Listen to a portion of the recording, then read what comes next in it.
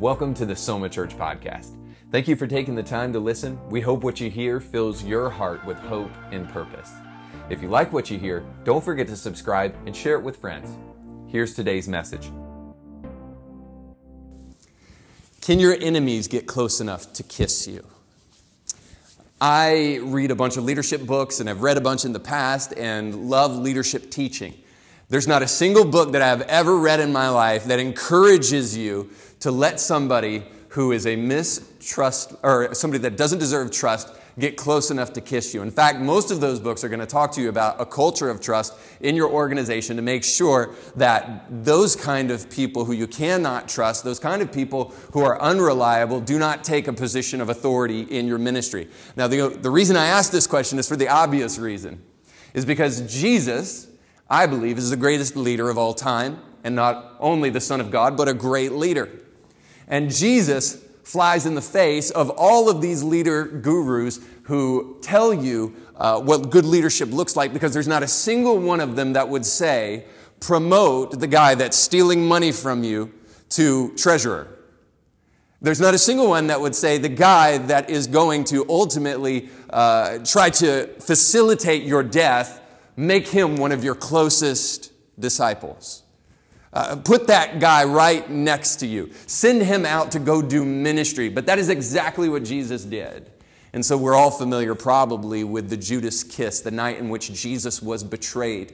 And Jesus knows, of course, because he is God, but he also says in multiple different ways that Jesus knew in advance what was going to take place. In fact, it even says at the Lord's Supper, Jesus looks to Judas and says, go do what you must do.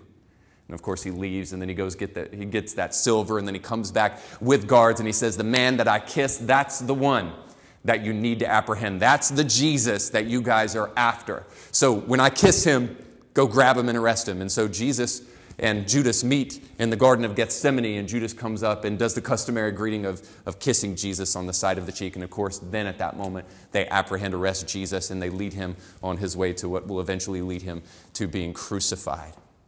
And the whole time, Jesus knew that that's exactly what was going to happen. So I ask you again, can your enemies get close enough to kiss you? Or are you such a fighter that the first thing you would do when your enemies come close to you is punch them before you'd ever let them kiss you on the cheek? Today, I want to challenge you to look at your enemies differently. Today, I wanted to start with that clip from Les Miserables, because that story is all about two things. A society that is either based upon just law or grace. Now, we have to have both. But a society that is based just upon justice and just based upon law would never allow for that priest to look at that man who punched him in the eye the night before, stole from him, to say, hey, you forgot a couple things, go take more, and then go sell it and turn your life around. See, if we don't have grace in our society, if we don't have love, if we don't have forgiveness in our society, even for those who would mean us harm, then we will fall prey to that old parable, an eye for an eye, and the world will go blind. See, it's in our culture today. You guys watch the news. It's hard to avoid. The left and the right are at each other's throat constantly. It really does seem like this, and it probably literally is like this in our current presidency. There's a new scandal every single week, or a new attack that is lobbed at our president every single week. All right? Justified or not. But the reality is that between social media, cancel culture, and outrage culture, and all the things that you hear about so very often in our society today, I'm surprised that we aren't getting closer and closer to being at each other's throats. Today, we find that it's very often that the way to truly deal with people that you disagree with is to make them your enemies and to try to lob insults at them so that you don't have to contend with what they're actually saying. And so the question I have for each and every one of you guys is this, and this is what is portrayed in Les Miserables. Will the world end in bloodshed, in us fighting one another, in us hating one another, or will we take the route of Jesus, and will we allow our enemies to be people that we love? The people who come against us, the people who speak against us, the people who gossip against us, the people who hurt us physically, emotionally, spiritually, will we be Jesus to the world? is the second question because this kind of helps us illustrate the point. Raise your hand. Now, I want you to do this. Raise your hand if you've ever dealt with a difficult person in your life. Raise your hand. All right. Honey, you're not supposed to raise your hand. Sorry. Let's do that again. I'm just kidding. All right. So everybody up in this place, pretty much, as far as I can tell. Raise your hand if you are a difficult person. Wow, way more hands than I thought. Okay, so because I was going to say, usually the hands go down a lot more when we ask that question. But Jesus was a master at dealing with difficult people. So let's go to Matthew 5 and let's see what Jesus said about his enemies. And then I have a question for you. And it says this: you have heard it said, love your neighbors and hate your enemy. But I tell you, love your enemies and pray for those who persecute you. So here's the teaching of Jesus: love your enemies. This is what Christ called us to do. This is the command of God, to love your enemies and to pray for those who persecute you. Who's doing that up in this place? You don't have to raise your hand. But this is what he said. And so the first question maybe you have about this verse of Scripture is just simply this: do I have enemies? I'm a pretty good person. I try to live a good life. I try to do the right thing for the most part, the best I can. I don't really have any enemies. Rita, maybe you even say, I'm a good Christian. I go to church. I don't even take the best parking place. I let somebody else take that place just because I defer to my brother. I'm a pretty good person. Do I have enemies? And here's what I'd say to you, is that if you don't have enemies, well, then you must ask yourself the question, who are you making friends with? Because the Scripture is really clear on this issue. Let me show you a couple Scripture verses. In 2 Timothy 3:12. In fact, everyone, now listen to this. In fact, everyone. So here's the truth. In fact, everyone who wants to live a godly life in Christ Jesus will be persecuted. So if, in other words, you don't have enemies, is it because you're making friends with the wrong people? How about this? Matthew 10:22. You will be hated by everyone because of me. By virtue of being a Christian, you are deciding to live a countercultural life that will, by virtue of that, truly not make you friends with people who love the world and the things of the world and who want to live a non-Christian life. Your mere existence flies in the face of those who desire to do whatever they want to do whenever they want to do it because they become their own God. You may say, well, I'm just a super nice person. That's why I don't have any enemies. Have you compromised is the question I would ask, and that's why you don't have enemies. Have you compromised what it truly means to be a Christian and you don't stand for anything? And that's why you don't have enemies. Because by virtue of standing for what is right, you will often find yourself at ends with those who do not. But perhaps maybe another question to put it this way is maybe it's a little softer than that. Maybe you haven't bought into the idea that Jesus has not called you just to be a part of the culture. So there's three things you can do, according to a guy named Andy Crouch, who wrote a great book about culture making. And Christians have fallen into this trap for a long time. You can fight the culture. You can be like, oh, that's secular music, or those TV shows, and perhaps in some ways you should do that. But you can fall into the trap of just being an enemy of the culture. Very often today, where we're at in Christianity, boy, and this is powerful. Very often today, we fall into this second trap. We mimic the culture. We're so in love with the culture that we just think to ourselves in the church. Pastors fall into this trap a lot. If I can just make my church worldly enough, cool enough, awesome enough, get enough of the right light shows, get enough of the right special guests, get Kanye up in this place, we will draw crowds of people. If we can just be enough like the culture, boy, we will make a difference. And then there's the third thing. And this is what Jesus has called us to. And this is the holy calling of Christians. Is to not just hate the culture or not just to mimic the culture, but to create culture. To think differently. To do things differently. To do things boldly. I submit to you today that is the call of every single Christian that's up in this place today. That God hasn't called you to just be a part of the culture. He hasn't called you to fight against the culture. He's called you to change the culture and to make new culture. That's who God is in you. That's what God's called you to do. So do you have enemies? I guess you can put it this way. You better hope so. So if you do have enemies, then the question comes this way. What do?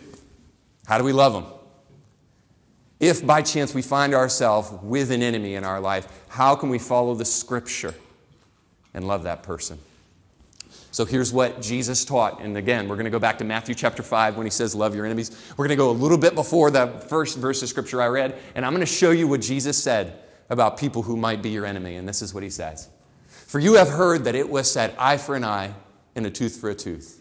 But I tell you, do not resist an evil person. If anyone slaps you on the right cheek, turn to them the other cheek also. Now I want to stay here for a minute. Because I grew up in the dirty South. I grew up in Florida, and I lived on the beach, but it was a very rural community in which I grew up with. And I have heard people talk about this verse of Scripture because this is challenging, right? If somebody slaps you on the face, give them your other cheek.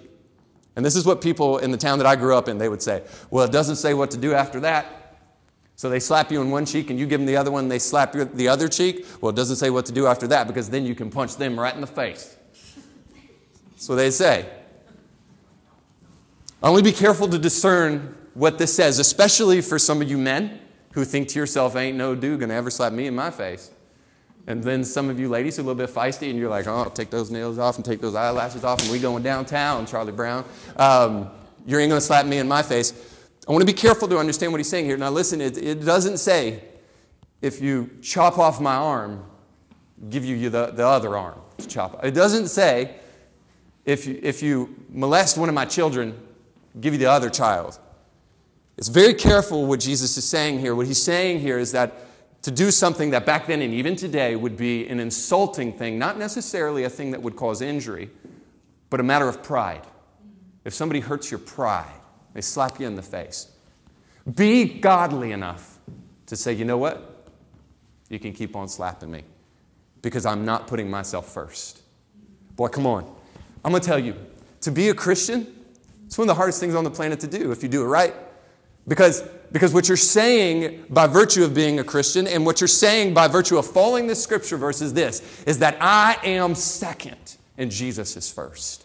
Everything within me that wants to strike back says no to the goodness of God and to the glory of God over my life, who is the king of my life, and says, I'm on the throne, not you, Reed. If Reed's on the throne, you strike back. And what happens if we end up that way? It's the question that Jesus will answer here in a minute. And if anyone wants to sue you, now here's a big one. Take your shirt and hand over your coat as well. If anyone wants to sue you, take your shirt and hand over your coat as well. Again, Jesus is giving this exhortation saying this, do yourself a favor. Don't drag this thing out in court. Don't become litigious. Well, I'm just going to sue you if you do such and such. Can you be insulted, be offended, taken on the cheek, and not have to strike back? That's the point. So if you don't strike back with your fist, you say, nah, you know what I will do? I'll strike back with my rights because me, hashtag me, I'm not going to let you do this. Now, is it saying that, like if somebody tries to steal your car, that you don't try to get it back? No. The point here is this, and it says shirt. If somebody takes your shirt, give them your coat. Now, I'll be honest with you, according to the scripture verse, back then, clothes, you didn't go to TJ Maxx, bros, sisters. You didn't go to Walmart to go grab your clothes. Clothes were very important because very few people had multiple sets of clothes. So this is a valuable thing to them. But I wouldn't say, he also doesn't say, take your house, hand over your coat as well. So it's not an injunction of defending yourself, but it is an injunction of placing yourself and your pride and your feelings above your actions. Come on. If you're not writing notes, I'm sorry for you right there because that was powerful. You even should have said amen, but there's going to be other opportunities, don't worry. Are your feelings on the throne? Or is Jesus on the throne? All right? Here's 41. If anyone forces you to go 1 mile, go with them 2 miles. Now, I love this one. And you guys have probably heard me say this if you've heard me preach more than once. I love this picture because here's the idea. Back then, in those days, the Romans were the captors, if you will, the owners of Judea, and they were the dictators, probably, if you want to call it that. They weren't completely evil and vile consistently all the time, but they were the people who were the conquerors of that land, and by virtue of conquering the land, they became the leaders of that land. And so very different than what we have here today. And one of the rules that they put in place in this time was this, is that now that you're a subject of Rome, and now that you have the military force of one of the most powerful militaries on the planet at that point in time, we're going to force you to do some things because we're protecting you and we're offering you services. In many ways, Rome was a very domesticated force because they didn't go in and just slaughter and kill everybody. What they offered was to come in, and they conquered, of course, but then they said, but now we're going to rule over you, but we'll protect you. So one of the things that they said was this, is that if a soldier is coming home, and that soldier comes to a citizen and says, carry my stuff, you are obligated by law to carry that Roman soldier's stuff because they're defending you. You're obligated by law to carry that soldier's stuff for at least 1 mile. So there's the law that they were supposed to. So the Jews who were the subjects of the Romans at this point in time, and Jesus is talking to Jews, and I can see almost in my head this picture of coming to Jesus and saying to him, hey, we've heard about this law, and I'm sure you've heard about it too, Jesus, how these captors, these conquerors of ours are forcing us to walk with them. They're making us go 1 mile. And we know you're a man of justice. We know you're a man that stands up for what is right. Tell us what we should do. How do we fight back against these oppressors? And Jesus says, I'll tell you what to do. And I'm sure the crowd's going mad and they're saying, yeah, tell us what to do. How can we fight back? How can we supplant our conquerors? This is very different for us as Americans because we were founded on a revolutionary war. And so we think to ourselves, you know what you do with your oppressors? You shoot them between the eyes.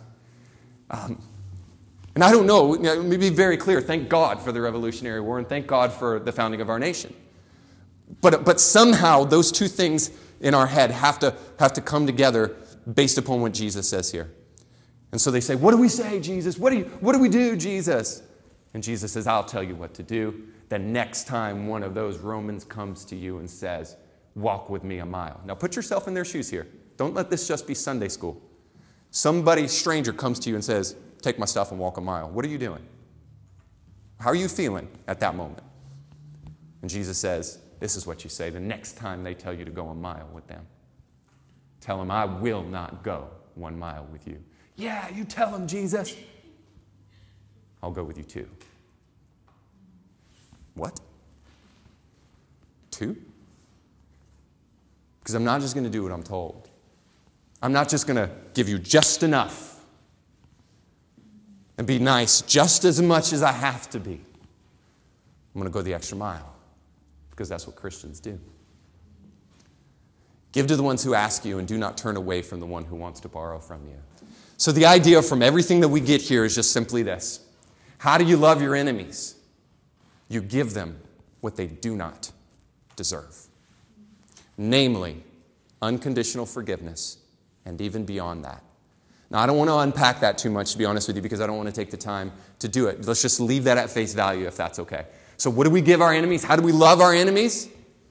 The best way to love your enemies is to give them what they do not deserve, namely, unconditional forgiveness. So now the stakes are getting a little bit higher. Because now, here's a limiting principle. The person who molested your child, they call you and they ask you for forgiveness. What do you say? And the answer better be every single time, yes, I forgive you. So the stakes are getting a little bit higher here. Because the reality is that unconditional forgiveness is not a part of our nature, right? This is what we say all the time. Oh, I love them, but I don't have to like them. Right? That's what we think unconditional forgiveness is. But of course, and maybe that's true, and I understand you're not going to be friends with everybody. But the reality is I can't help but wonder if that sentiment is not just our way of trying to say, I still hate them because of who they are, but I'm forced to love them because the Bible tells me I got to, which is not really Christianity. All right, and then we think to ourselves, well, yeah, I'll forgive them, unconditional forgiveness, fine, if they apologize. Nope, unconditional forgiveness. This is what we're talking about here. This is the sum total of all of this stuff, is we give them what they do not deserve. And do you know why, guys? Because that's exactly what Jesus did for us. The Bible says, while we were yet sinners, Christ died for us. And so we take a page from the playbook of our Savior and we say, you know what? Jesus loved me when I was fighting against him. Jesus loved me when I was hateful. Jesus loved me when I was sinful. Jesus loved me when I deserved nothing but hell. And he loved me anyway. And so we learn from our Savior the true definition of what it truly means to be a Christian. To live by grace, which of course is unmerited favor. I want to pack that a little bit more in just a moment.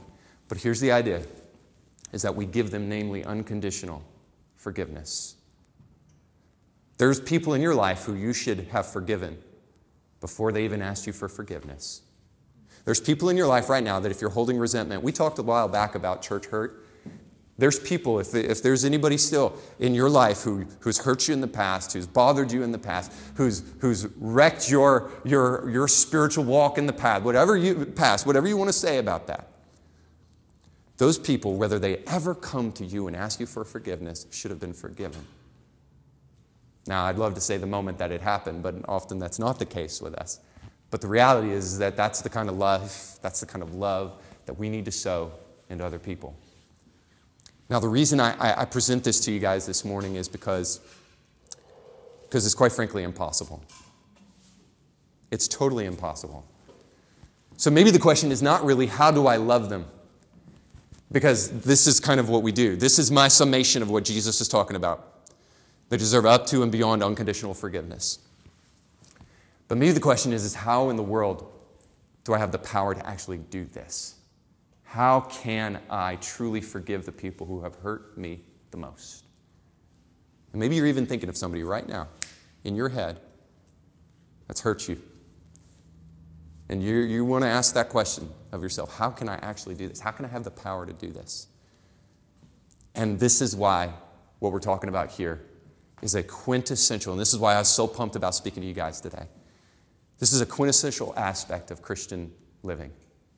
This is the epitome of the gospel, what we're talking about today. This is grace.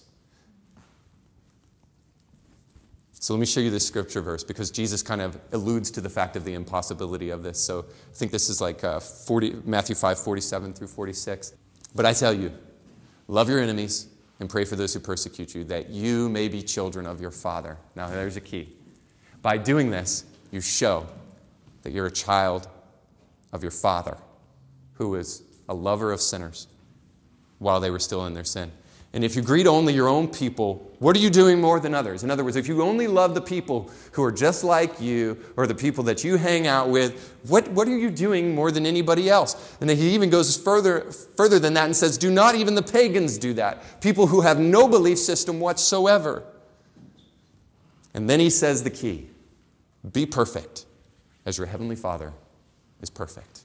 And I believe here's the idea in context, because again, this is all from Matthew 5, Sermon on the Mount, Jesus preaching this stuff in one message. And then he says, be perfect like your heavenly Father is perfect. Do you know the way to be perfect? To love your enemies. If you can do that, by virtue of that, you exhibit that there is an inner work inside of you that is supernatural. Because I don't believe you do that on your own. I don't believe you get there just by trying hard enough. Listen to me. The earmark of the Christian faith, the evidence that you are truly a Christian, that your life has been changed, is not that you go to church.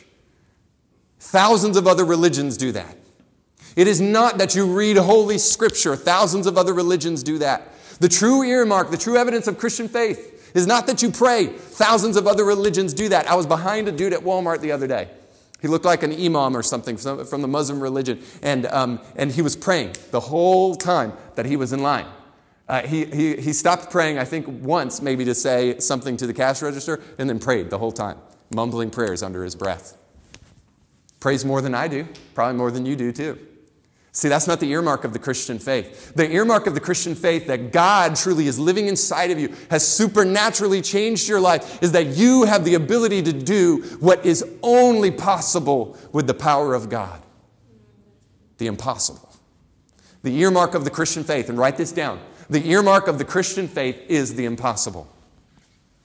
And I'm not only talking about miracles. I'm talking about forgiving and loving your enemies. That's impossible without God. It's impossible without God. To truly extend the kind of grace that I'm talking about here today is truly impossible without God. And Jesus sums it up this way in the Lord's teaching on prayer. He says this, if you do not forgive others, you yourself will not be forgiven. Now, that flies in the face of some of our theology right now because we say, oh, well, you can't do anything to be saved. And Jesus is right there saying, like, you have to forgive people and then that's how you're saved. So how does that work? But this is what Jesus is saying, is that unforgiveness is the cardinal sin because, and by the way, I think it does have something to do with blasphemy of the Holy Spirit. Unforgiveness is the cardinal sin because by virtue of you not forgiving others who do you wrong, you show that God has not gotten a hold of your heart. Because for God to get a hold of your heart, you know how little you deserved grace, and God gave it to you anyway. And so the Christian faith is a recognition of the fallenness of man and the goodness of God. So much so that you realize you cannot improve upon what Jesus did when he went to the cross, and the best that you can do when people hurt you, when people malign you, mischaracterize you, and misunderstand you, is to love them in the face of that. Let me show this to you in Scripture. Because Jesus is well known for this saying when he goes to the cross. This is Luke 23, 24, I believe. Jesus said, Father, forgive them, for they do not know what they're doing. And I love this too. At the end of that verse, it says, they divided up his clothes by casting lots. Father, forgive them, for they know not what they're doing. Now, let's be honest, guys. Somebody's nailing nails in your hands and your feet. They just got done spitting in your face, mocking you, punching you in the face, whipping you on the back. And in that moment, is this what you say to them? Father, forgive them, for they know not what they're doing. No. If you're me, and most of you are like, no thanks, but if you're you know what you say? At that moment, Father, get them, because they know exactly what they're doing. Get them, God, justice. But not Jesus. Father, forgive them, for they know not what they're doing. Now here's this beautiful thing. Is later on, after the death, burial, and resurrection of Jesus, Jesus will send out his disciples. His disciples will start winning people to Christ, and they will become Christians. And one of them will be a guy named Stephen. Stephen will go out preaching one day, and then Stephen will be stoned. And this is what Stephen says, because there's something supernatural going on in his life. Lord Jesus, receive my spirit. In other words, God, I'm dying. Take me to heaven. And then he fell on his knees and he cried out, Lord, do not hold this sin against them. When he had said this, he died. Now, in some versions it says he fell asleep, which probably means that he became unconscious and then eventually died from his wounds of being stoned by these men. But essentially, he died in that moment. And right before his death, just like his Savior, he says what Jesus said. Lord, don't hold this against them. How does that happen, guys? Except a supernatural God lives inside of you and he's changed your nature. So this is what I want to say, going back to grace. Because I want to explain grace a little bit more. But grace is unmerited favor. It's a great definition. It means that you did not deserve it. It's what Jesus gave to us when we were enemies. And it's what Jesus is calling us to give to the world. Grace, unmerited favor. Right? That's the definition of grace. And grace is what we are called to give to each and every person whom we might consider an enemy. But grace is a supernatural repercussion of a supernatural God living in your life. Grace is the evidence of a Christian life. Do you have the capacity to give to others what they do not deserve? Alexander Pope said it this way: to err is human, to forgive is divine. So this is what I'll say in closing. The inner witness that your life has truly been changed is that you have the capacity to give grace, even to your enemies. The outward witness that the world desperately needs to see more so than ever before in our society is a group of Christians on fire for the Lord who are extending grace to others.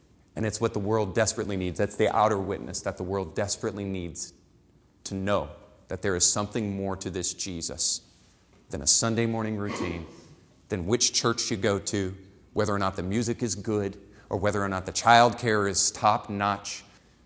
None of that matters to an unsaved world that will chew itself up and spit itself out without Christians extending grace to a world in need. Thank you so much for listening to today's message. For more messages like this one, please check out our channel for past episodes. If you like what you heard, please consider subscribing and sharing with friends. For more info about Soma Church, please go to soma-church.com. We love you and we can't wait to meet you in person.